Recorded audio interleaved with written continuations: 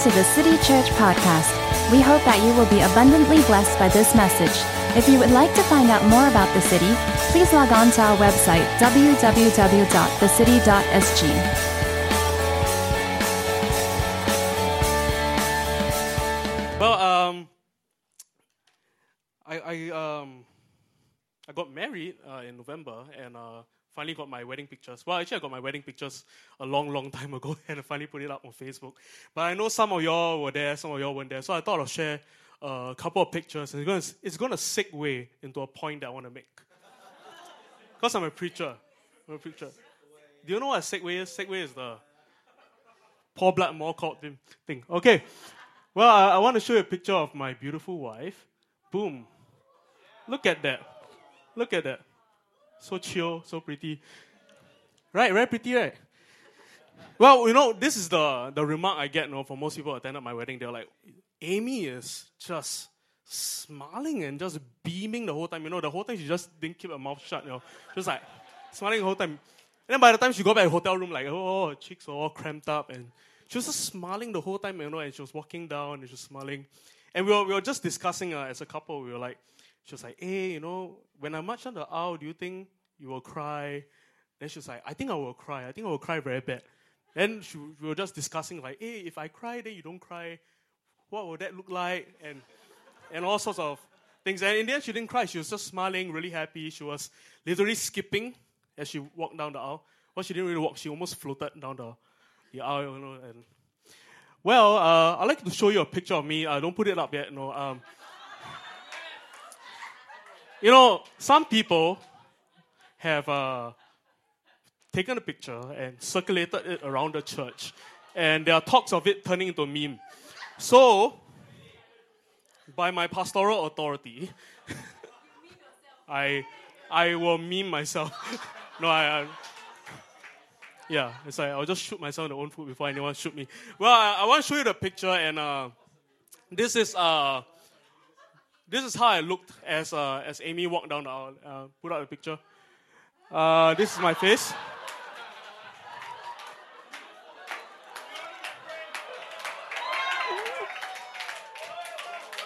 Handsome, right, Chris? Let me explain to you what's happening. Okay, so you have Axel. He's trying to hand me a tissue because, I look like this is the face of someone who doesn't want to get married. And so, look at Pastor Daniel. That's an expression. And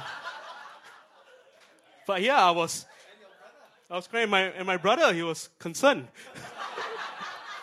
I was like, does Andre really want to get married? Why is he bawling? Why is he crying? And so it's a really, really odd series of pictures, because when the photographer sent it, and there's like Amy beaming, and then Andre just heaving, and it's beautiful. Okay, no memes. Okay, I want to make a point, and the point is this,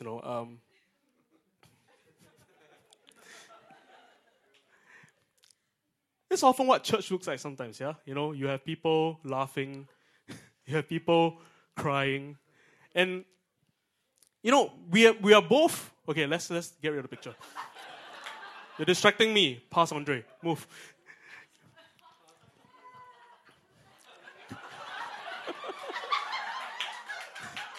Wow.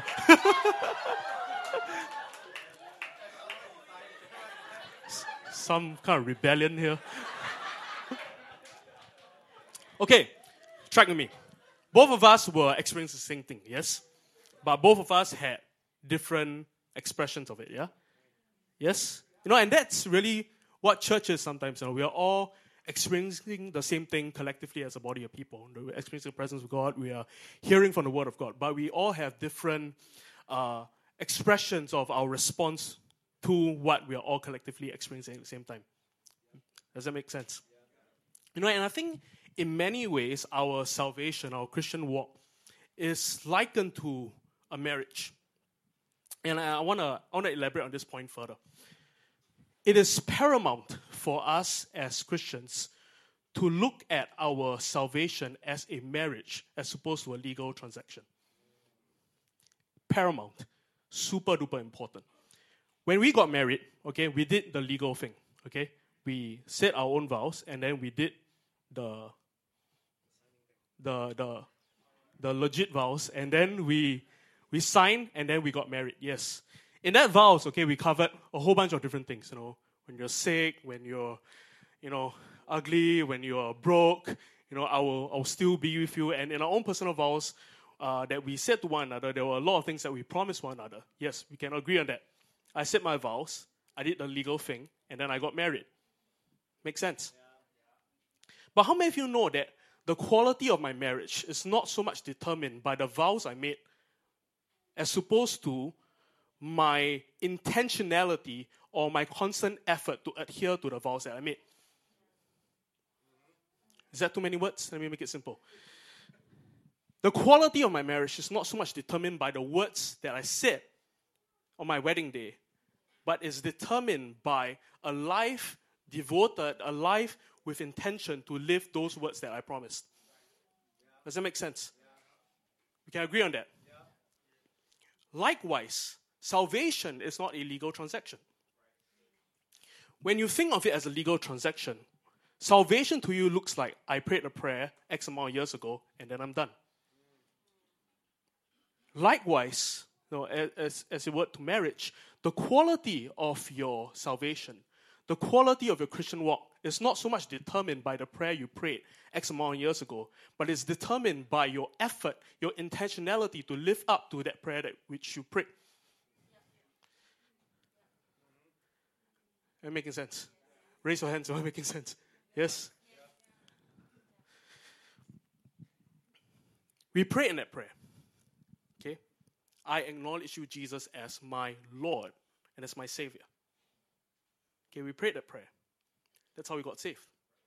But how many of you know that salvation is not just a one-off experience? It's an experience that we are continually experiencing even to today. The Bible says that we are continually being saved. Paul says to work out your salvation with fear and trembling. And so picture this, okay? We said this prayer. Jesus, you are my Lord. And if the quality of my life is then determined by the prayer that I prayed, or my adherence to the prayer that I prayed, then a life of good quality, a good quality Christian life ought to look like a life that is intentional, that a life that is devoted to revealing more of Jesus in my life as Lord. That means I make a conscientious effort to submit more and more of my life to the Lord. To really, really, really make Him Lord of my life. Am I making sense? Can we agree on this point? Yeah, because if we don't agree, then very hard to move on. Huh? Can we agree on this point? Yes? We prayed the sinner's prayer, but we all can agree that not everything changed in a moment, right? You're still struggling with the same things. There are still some things that you refuse to give up. You're still a work in progress, right? But you said yes. You said, I am committed. And then the rest of your Christian life is about walking out that commitment that you made. Am I making sense? You're doing good? So this is what living a life of response to God's lordship looks like. It looks like a lifestyle of absolute trust. Absolute trust. I trust in you as Lord. I make you Lord of my life. I want to read a passage of scripture, and I'm going to segue into the main meat of my message. Let's look at Psalms 107. It says this, let them praise the Lord for His great love and for the wonderful things He has done for them. For He satisfies the thirsty and fills the hungry with good things. I'll read that again. Let them praise the Lord for His great love and for the wonderful things He has done for them. For He satisfies the thirsty and He fills the hungry with good things.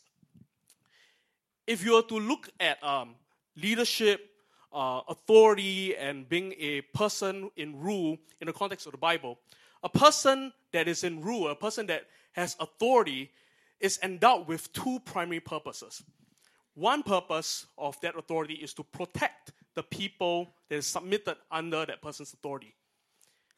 The second purpose for that authority is to empower to better the lives of the people that are submitted to that authority. And so, if you were a lord in that day, you had two jobs. Your job was to protect your people.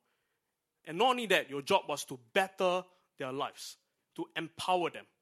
Am I making sense? Okay? And this, right, is almost like a promise. Okay? Come under my lordship. Come under the lordship of Jesus. And the psalm says this, that he satisfies the thirsty and fills the hungry with good things. Our lordship our submission to his lordship doesn't only involve that act of submission, but there's also an added empowerment and betterment when you come under his lordship. Think of it in the context of nations. When you become a citizen of a certain nation, you are submitted under a certain government.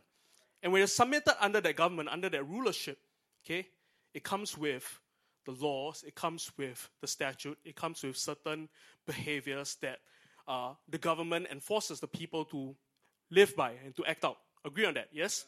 But there also comes benefits. There also comes empowerment. There also comes betterment. So it's the same in the kingdom of God. When you are submitted to his lordship, okay, that process or that act doesn't only end in the act of submission. It results in empowerment, in betterment. And what the Lord is saying to us, I believe, today is that when you make him your Lord, he will satisfy you. When you make him your Lord, he will satisfy your thirst. He will fill you with good things. Most of us approach lordship as like a really, it has such a negative connotation. Does it mean I have to die to myself? Does it mean it's so restrictive? It's not fun. It sounds terrible. But we have to approach lordship through that lens, through that perspective. That lordship doesn't mean, okay, you have less of yourself. Lordship means that you get empowered to become more than you ever could be on your own.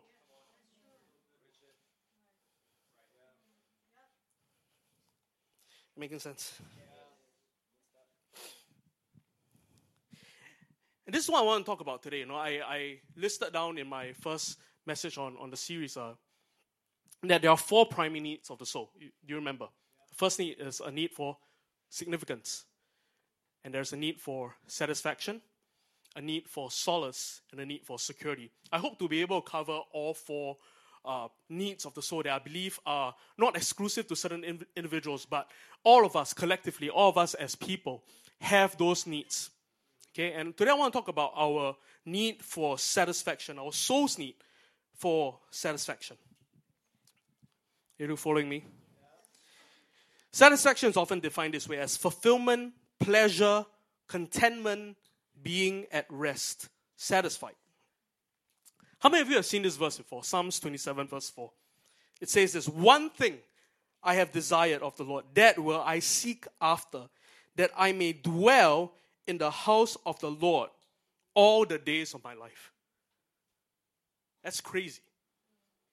You know, we pray that prayer sometimes, you know, in our own devotion, in prayer meetings. One thing have I desired, that will I seek after, that I may dwell in the house of the Lord all the days of my life. No, David, why you spoil market? That's so crazy, right? Doesn't that provoke you? You know, let me throw another verse out. Psalms 42, verse 2, it says this. David says, my soul thirsts for God, for the living God. When shall I come and appear before God? That word thirst is not just, you know, a really passive, like, oh, I'm thirsty, you know, maybe I get a cup of water in 2 hours. No, it's a desperate longing. It's a desperate cry. I will not survive. I cannot live another moment if I don't have you, God. My soul thirsts for the living God. How many of us can say we are at a place where we are possessed with such a divine hunger, with such a divine longing for God? How many of us can say that we are at a place where our one thing, our one desire, our one pursuit is to be in God's house? Crazy, right? And some of us approach it, you know, almost passively, like, hey, maybe one day, after X amount of years of being a Christian and certain amount of encounters, I'll come to a place where this is all I want. I'll come to a place where I'm satisfied by God. Right? But I want us to almost take the word of God, okay, and let it provoke you. Let it be a thorn to your side. Let it challenge you. Let it say to you that there is more that you can experience.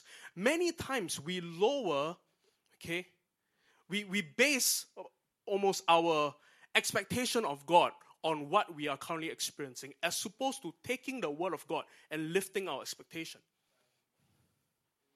We look at verses like this and we go, no, it's not possible. No one has ever done it. I never heard of anybody that's done it. And we go, no, it can't be done. Instead of letting the word speak for itself. That there is a place in God. There's a place in our walk with God where we can come to, where we can attain to, where He is our soul satisfaction. Where the one thing that provokes me, that motivates me in life is Him. And my soul can be truly satisfied. My thirst is satisfied in Him. Okay. That making sense? Question we're all asking ourselves now, I hope. So why don't I live that way? Why am I not wired that way, if you will? I can easily go about my whole day not needing the Lord. I can live life, not even thinking about God until Sunday is up. I was like, oh, it's Sunday time. Probably should take up my Bible, dust off the dust for 6 days and come to church. That verse, it says, my soul thirsts for God, for the living God. I want to suggest to you this. I want to suggest to you the truth that we all have a thirst. All our souls are wired with a thirst. There is a longing in your hearts for God. And so it isn't the question about whether you have an internal longing in you. The question of the hour is, what have you been using to satisfy that longing? You all have a thirst for God. You are wired that way. When you were created in glory. All have sinned and fallen short of the glory of God. You were created for that intimacy. You were created for communion with God. You all have that deep longing. Question of the hour is, what have you been using to mitigate that longing that is meant to be satisfied by the Lord? That making sense? See, thirst is a good and healthy thing. It's not a dysfunction. It's a good and healthy thing. Medical professionals will tell you that if a body experiences so much trauma and is near death, one of the things that the body will lose as the body deteriorates and dies is it will lose its sense of thirst. And so if I were to stretch that fact a bit further, thirst then is the proof of life. A sense of thirst then is the proof of life. I know you are alive spiritually by how much you thirst for God. I know you're alive spiritually by how much you long and pine for the things of God. That longing and pining is not a result of dysfunction, it's health. We read in Genesis that the soul was created in this way. God took and crafted man from the ground. He brought man up and He breathed into the nostrils of man. And then it said a living soul came to being. Right? When heaven met earth, a soul came to be. Right? We read in the Bible that the body may pass away, may rot, may deteriorate, but the soul would last for eternity, either in heaven and hell. Okay? The soul would last forever. So the soul itself is an eternal being, eternal entity. Agree with that? Yes? God, okay, created us from the dust of the ground, His living breath, okay, and a soul happened. An eternal being created an eternal thing. Okay? Here's where we run into problems. When we try to satisfy something that is eternal with temporal things. That's where we run into trouble. When we try to satisfy something that was created for eternity, by eternity, with temporal things. Are you agreeing with me? We try to satisfy our thirst with things that earthly, we try to satisfy that thirst for an eternal being with things that don't last, things that run out, things that will honestly never satisfy. See, satisfaction is this. Satisfaction is fullness, is fulfillment, is contentment.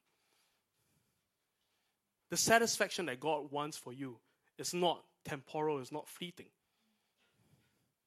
We think of satisfaction as a momentary thing, as a passing thing.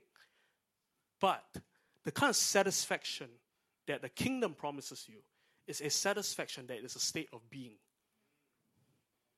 We think of satisfaction as passing, fleeting, momentary. But his satisfaction is your very state of being. My soul is satisfied.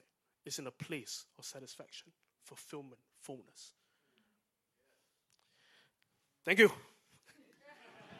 Thanks so much, brother. Are you all with me? Now, I don't have this verse up, but in John 4, we're familiar with the story where Jesus speaks to the Samaritan woman. He says this to her, whoever drinks of this water, talking about earthly water, will thirst again. But whoever drinks of the water that I shall give him will never thirst. Will never thirst. See, I believe this, that dissatisfaction in life is the root of all kinds of sin. Why do people cheat on their spouse, abuse drugs and alcohol, mindlessly binge watch ridiculous amounts of television, guilty, scroll endlessly on Facebook and Twitter, steal or commit suicide? All of these things happen and more because people haven't found happiness and satisfaction in life. You're looking for love in all the wrong places. Satisfaction, belonging in places that honestly don't last. Right? At the root of our dissatisfaction is a never-ending thirst that nothing in this world can satisfy. We've been duped into thinking that a better job, more money, cooler friends, another spouse, or a new life is really what we need. And if we can't obtain any of these things, or when they leave us dissatisfied, we resort to drug abuse, sexual immorality, or senseless entertainment.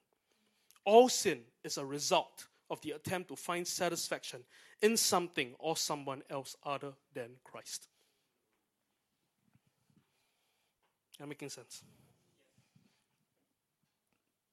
I don't know about you, but this is a tough pill for me to swallow, Because the suggestion is almost like, I don't know what should satisfy me. Right? Because, if you ask me honestly, like, Andre, how do you get satisfied? I'm like, drink Coca-Cola, watch Netflix, watch Friends, it's all on Netflix now. Sit in my shorts at home, and not go out for a whole day. I'm like, I'm satisfied. Right? But the Creator God is saying that, hey, true satisfaction is found in me, in my ways. And so, let me tie back that Lordship element. Lordship is saying, I trust you, I give you supreme authority, I align my practices, my beliefs to the way you think and act. Because I know you are higher, greater, and you know better than I do. That's scary. That's absolute trust. Right? That's absolute trust. And oftentimes, wisdom masquerades itself as a lack of trust. Right? Sorry, the other way. A lack of trust often masquerades itself as wisdom or knowledge or I know better. I've been really challenged as a married man, because one of the things we have to do at home is buy IKEA stuff. And you have to do it as part of PMC. No. Fix the IKEA furniture as a couple. If you don't quarrel, you pass. I dare you. No, but okay. So you build IKEA stuff, right? And one of the things I come to realize more and more is how much of a typical dude I am. I'm such a dude. And so, when I look at the IKEA stuff, first thing in my mind was, it's not the instructions. I'm like, toss the instructions. I'm like, let me look at the tools. Let me look at how to fix this. I was like, it probably makes sense for this to go here, And, there are a couple of furniture where I'm like, hey, why is it not fitting right? I'm like, Where's the hammer? Let me knock it into place and let me force it in, How many of you do that? Just Andre? Yeah, just Andre. Okay. And I think of it like that, right? See, the IKEA people probably knows how to fix the furniture better than I do, yes? They created it, they designed it, and so they ought to know how to put it together, yes?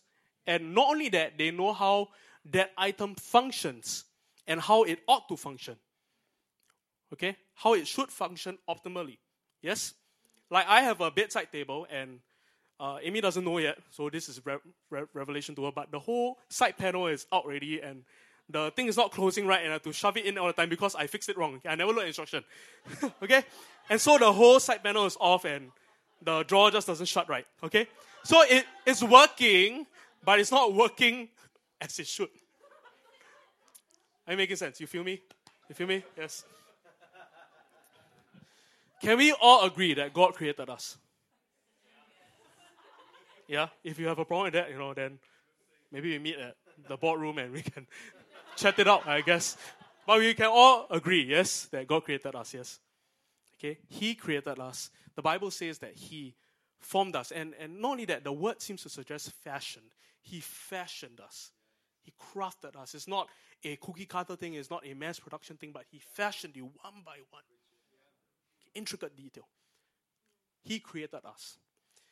Is it then safe to assume that He would know how you ought to function?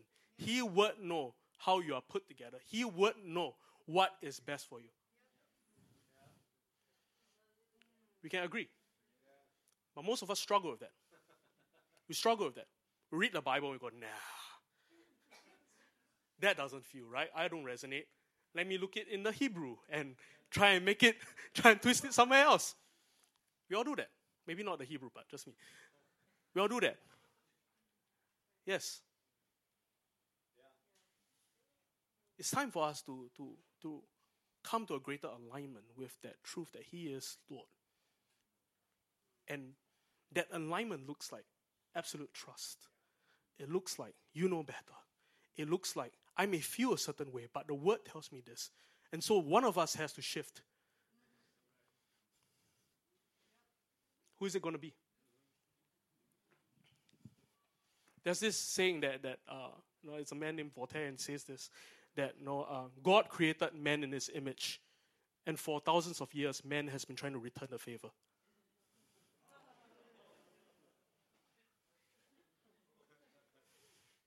It's true, right?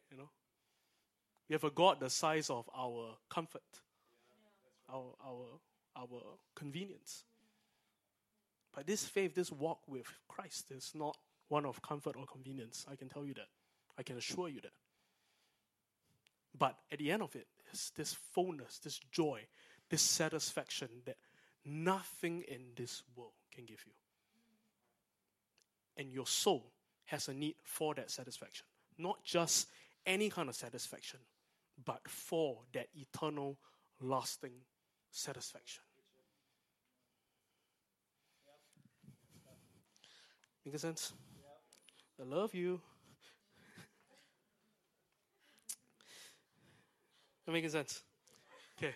Psalms 131 in the Passion Translation says, Lord, my heart is meek before you. I don't consider myself better than others.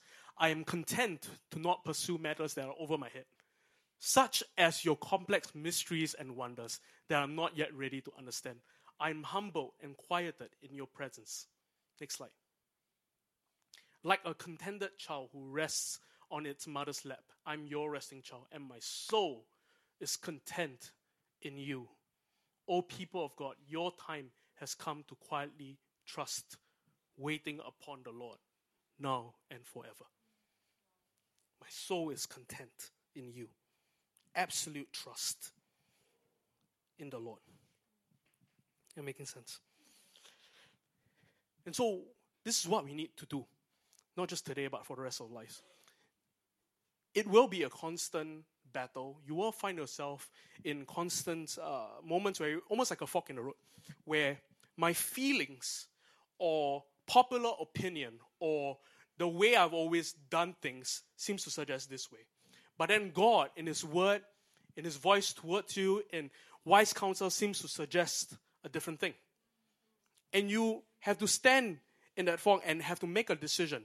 Do I choose to align with feelings, or do I choose to trust? Do I choose to walk? Do I choose to acknowledge that he is Lord and live by faith? I would suggest to you that living by faith and not by sight looks like that more often than not, than when you face circumstances and stuff like that. It looks like that active decision, that intentionality to, I'm not going to be motivated by feeling. I'm not going to be motivated by what I see, but I'm going to be motivated by what he has said through his word. Because I know it's best for me. Am I making sense?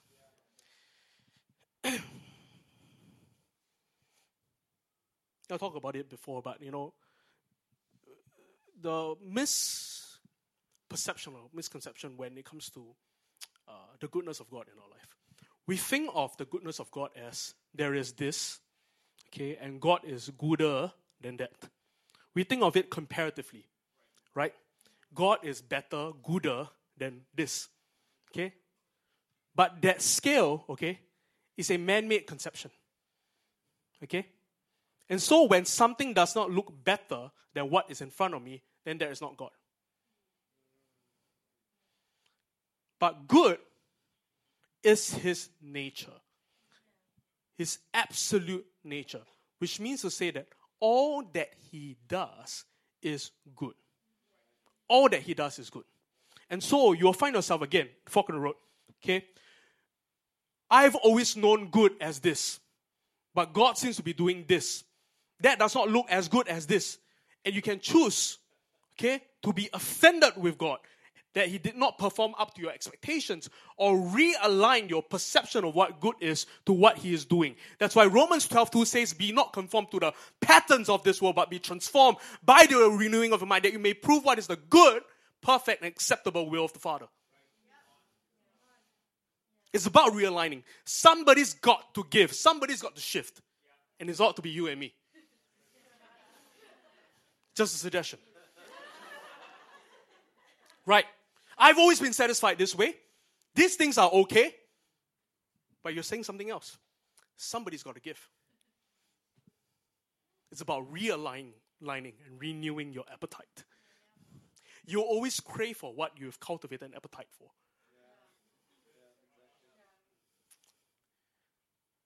So who's going to give? Who's going to shift? Amen. So this is my sermon title for today. You know my style. It comes later. Building up to it. My sermon title is Soul Prosperity. I call this the better part. The better part.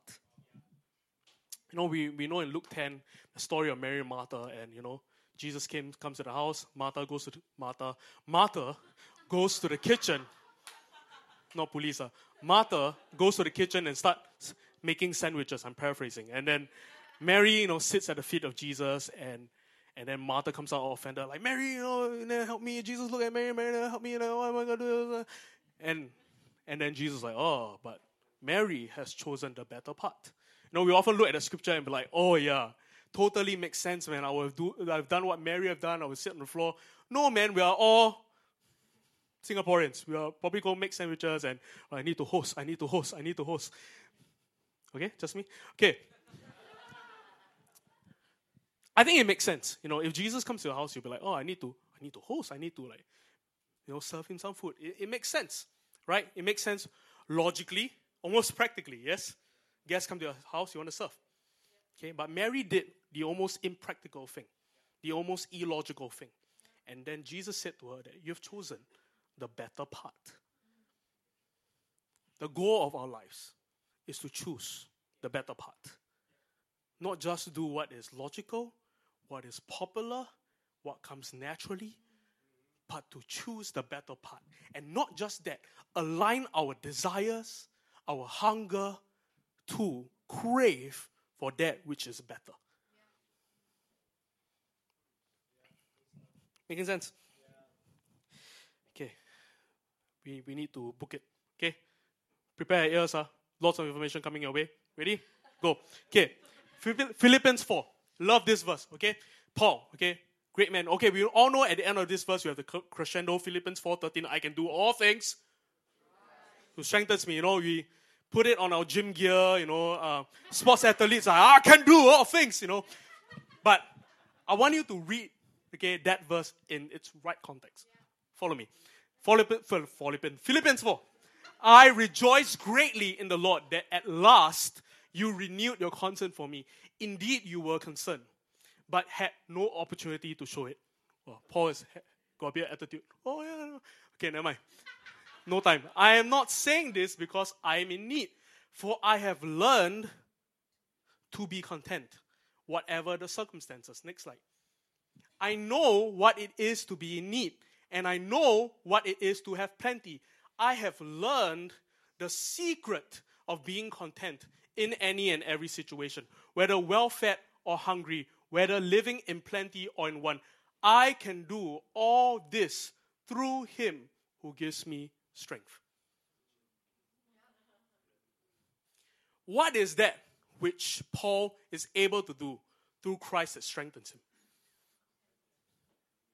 He's able to be content in every season. He's able to be satisfied. He's able to be full. He's able to be fulfilled in need and in plenty. Whether things are going for him, whether things are not going for him, whether people give to him, whether people don't give to him, whether people ignore him, whether people care about him, he's able to be content.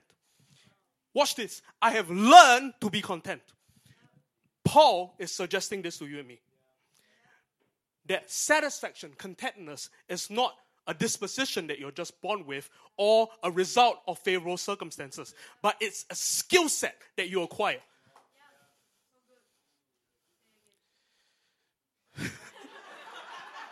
No time. Podcast.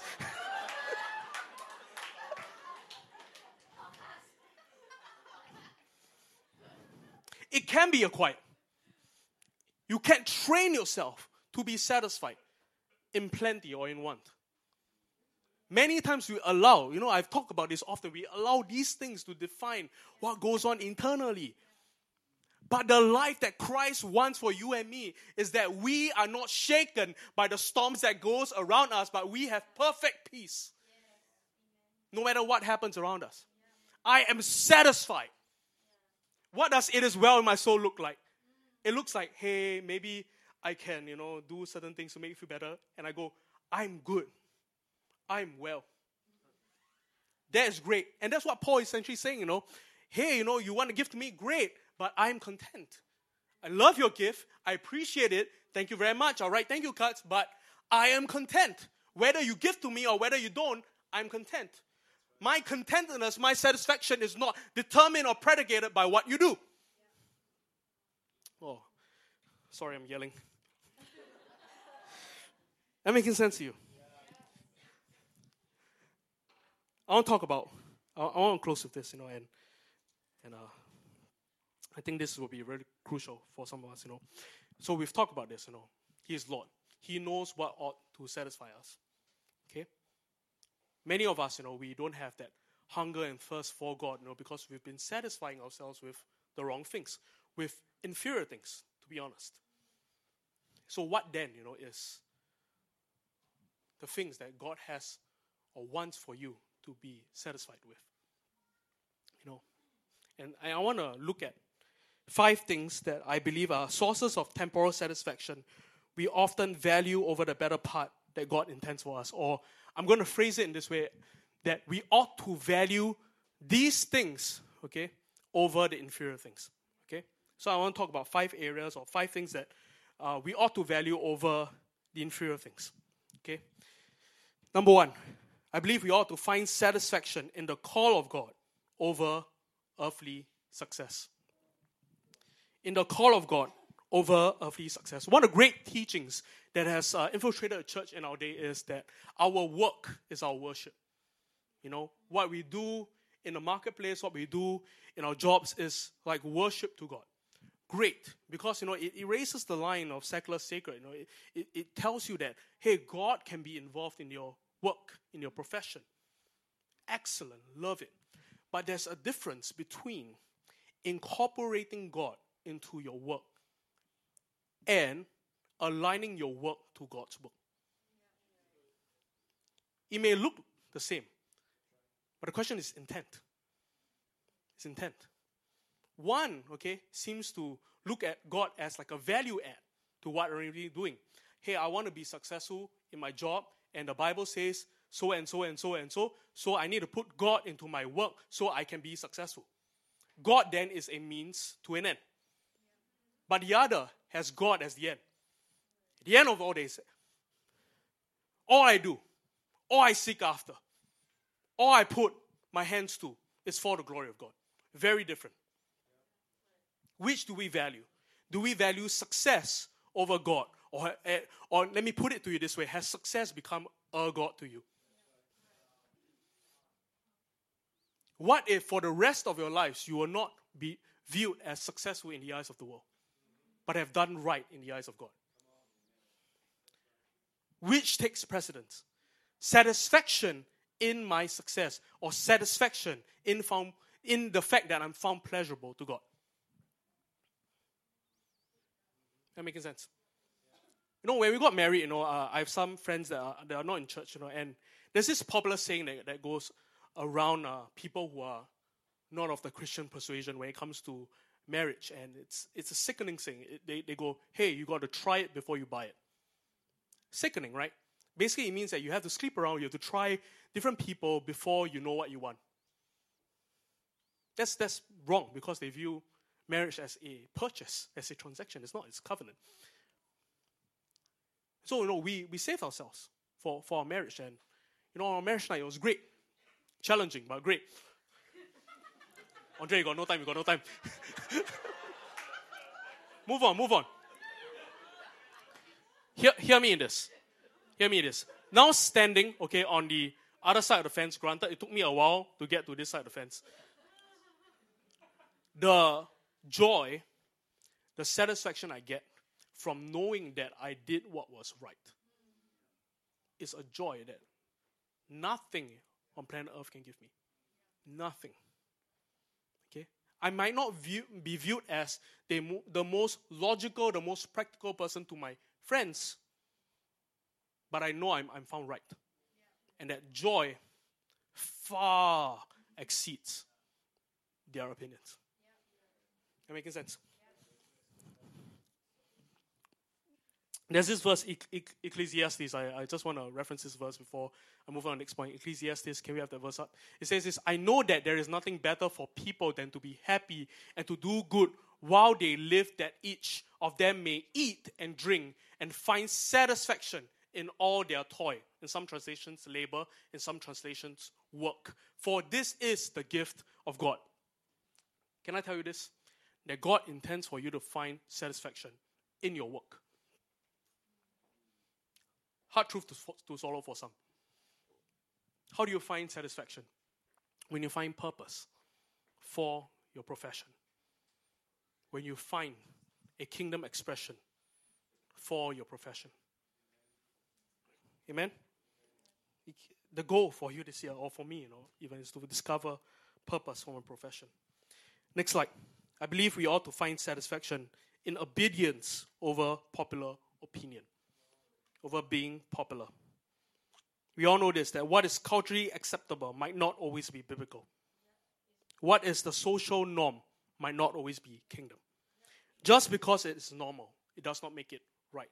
Just because everybody is doing it doesn't make it okay. You and I are called to live to a higher standard. Okay? Am I making sense?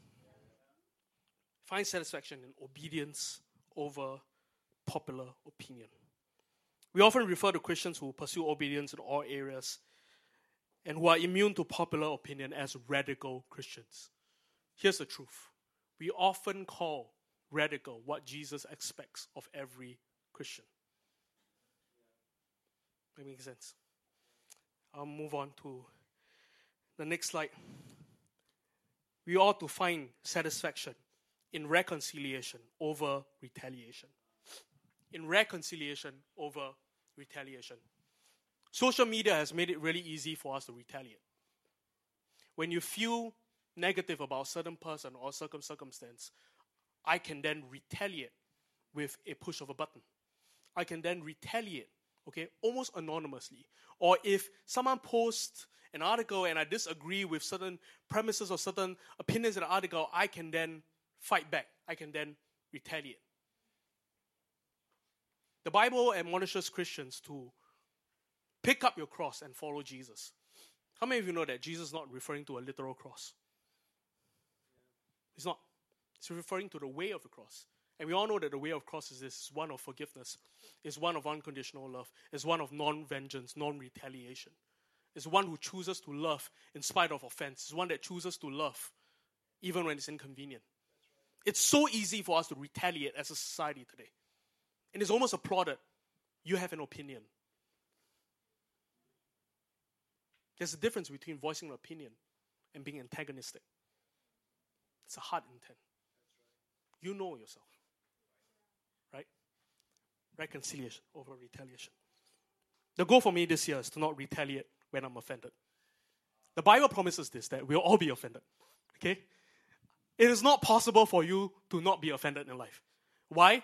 A, you are probably an offendable person. B, people do offensive things all the time. Right? How to be not offended? Right? Live in a bubble. No. So it's not about whether I want to be unoffendable. No. That's an unattainable goal. But what you have control of today is whether you choose to respond, react, retaliate to that offense. We ought to find satisfaction in reconciliation rather than fighting back. It's temporal, it's fleeting, and it's so not kingdom. Am I making sense? Fourth point. We ought to find satisfaction in freedom over empathy. Let me say this again. We ought to find satisfaction in freedom over empathy. Freedom over empathy. Why? Huh? Freedom. Come on, ladies and gentlemen, we don't have time. Let's move on for certain spelling errors. Okay. Let's just skip to the next verse before people get through it. Galatians 5. I spelled it correctly this time. It was for freedom that Christ set us free. Therefore, keep standing firm and do not be subject again to a yoke of slavery. Freedom over empathy.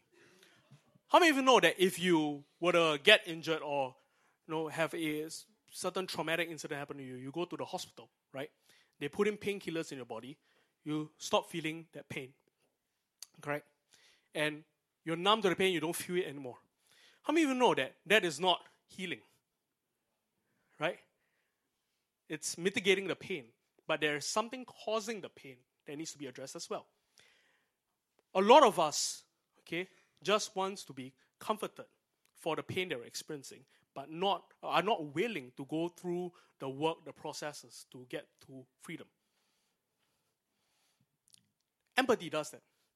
Empathy mitigates the pain. It addresses the pain. It says, it doesn't address the pain. It mitigates the pain. It says, hey, I understand your pain.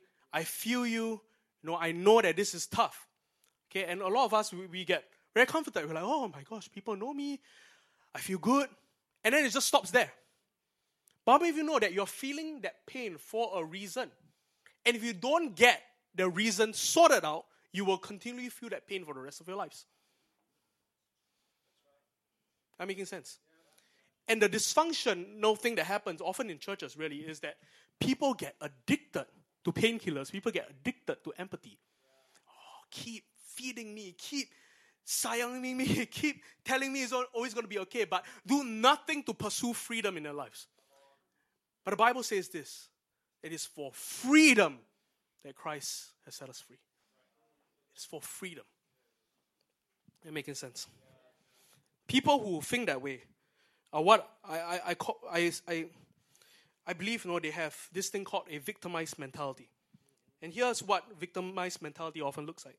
Victims usually are people you can't depend on because they deny responsibility for their actions. They are quick to blame other people and situations for anything that does not work in their lives. Victims don't have resilience, which is the ability to quickly bounce back after being knocked down. Victims generally are passive people. Victims are usually angry at the people or events they think have done them wrong, and underneath the feeling of anger is almost always the feeling of powerlessness. Can I say this to you this morning, that God does not just desire for you to be comforted, He desires for you to be free. Making sense? The last point I'd like to bring up is this. We ought to find satisfaction in the presence of God over indulgences. Presence of God over indulgences. The heretical teaching that has infiltrated some churches is that you are not to have fun as Christians or any enjoyment or any delight in the things of the earth. It's not true. The truth is, God created things for enjoyment. It says this in James, that every good and perfect gift comes from the Father. Okay? Let me just bring up 3 things that God has given to you and me, okay, for our enjoyment. He has given us the gift of food. Can we agree on that? Yeah. Enjoy food. He's given us the gift of wine. Can we agree on that? Yeah. Okay? Not too loud. Responsible, okay? If you struggle with that, read the Bible. Okay? He has given us the gift of sex. I can say that now. He's given us the gift of sex. Can we agree on that? Yes? But how many of you know that a gift, if left unchecked or ungoverned, can be perverted and turned into something destructive? Yes? Sex is a good thing. God created it for procreation and for our enjoyment. Biblical. But if it's left unchecked, if that desire isn't governed, it can turn into something really destructive. Likewise is the gifts of God. Am I making sense? Here's our tendency. We have a tendency to turn good gifts into our God. And this is what the Bible calls idolatry or covetousness. The word covet in the Bible is the same word used to describe desire. And so this is what coveting means. Coveting means desiring something too much. And too much is measured by how that desire compares to our desire for God. And when that desire causes you to be less dependent and to be led away from God, then that desire becomes an idol. It's not wrong to enjoy stuff, but do not confuse the supply for the source. I'd like to answer a question in closing. When does enjoyment turn to covetousness? Enjoyment becomes idolatrous when it is forbidden by God. Enjoyment becomes idolatrous when it is disproportionate to the worth of what is desired. Great desire for non-great things is a sign that we're beginning to make those things our idol. Enjoyment becomes idolatrous when it is not permeated with gratitude. Enjoyment becomes idolatrous when it does not see in God's gift that God Himself is to be desired more than the gift. If the gift does not awaken a sense that God, the giver, is better than the gift, it is becoming an idol. The presence of God over indulgences. We all enjoy things in life. A cup of wine, we sleep at night. Nice music, movies. Here's the problem. The problem is when we find in those things the things that we ought to find in God. We find peace, joy, solace, happiness, satisfaction in earthly things that are temporal. When God intends for you and me to find satisfaction in Him, not because He is egoistic, not because He is narcissistic, but because He alone is able to consistently, continually, everlasting, eternally meet your need. It's not an egoistic plea. It's a plea of mercy. Hey, these things will cause you to thirst again, but drink from me and you will never, ever thirst again. It's only then when we realize that truth that we can say and echo the words of David, one thing have I desired of the Lord, that will I seek after, that I may dwell in the house of the Lord all the days of my life. Can we stand?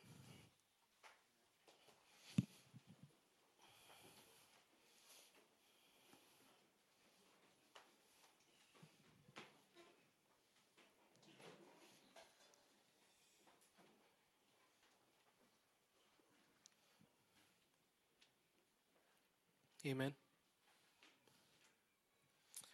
How many of you all were helped by that? Yeah?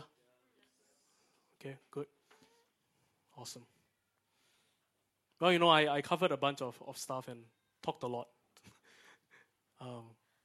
It might have stirred up some stuff in you, and I want us to take a moment. Let's not just rush through this, but take a moment. Just close your eyes in this place and just want to reflect and ponder on not just the things I said, but on the Word of God, the scriptures that were brought up. This is the living Word of God. Just begin to ponder on these things. Maybe you have found satisfaction in other things, or maybe you're struggling with getting free from your need of inferior things.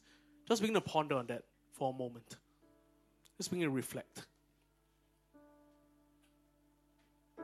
Every eye closed, every head bowed. Just take a moment and ponder.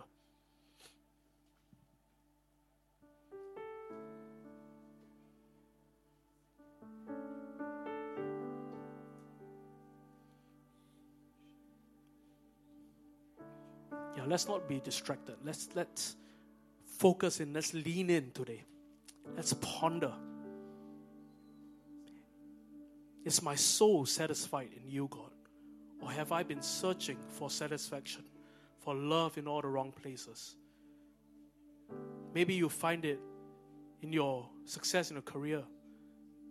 Maybe you find it in retaliation.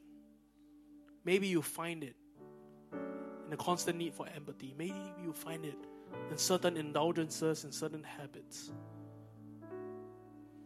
That well will cause you to thirst again. But He promises a drink so refreshing, so eternal, so life-giving that you will never long for another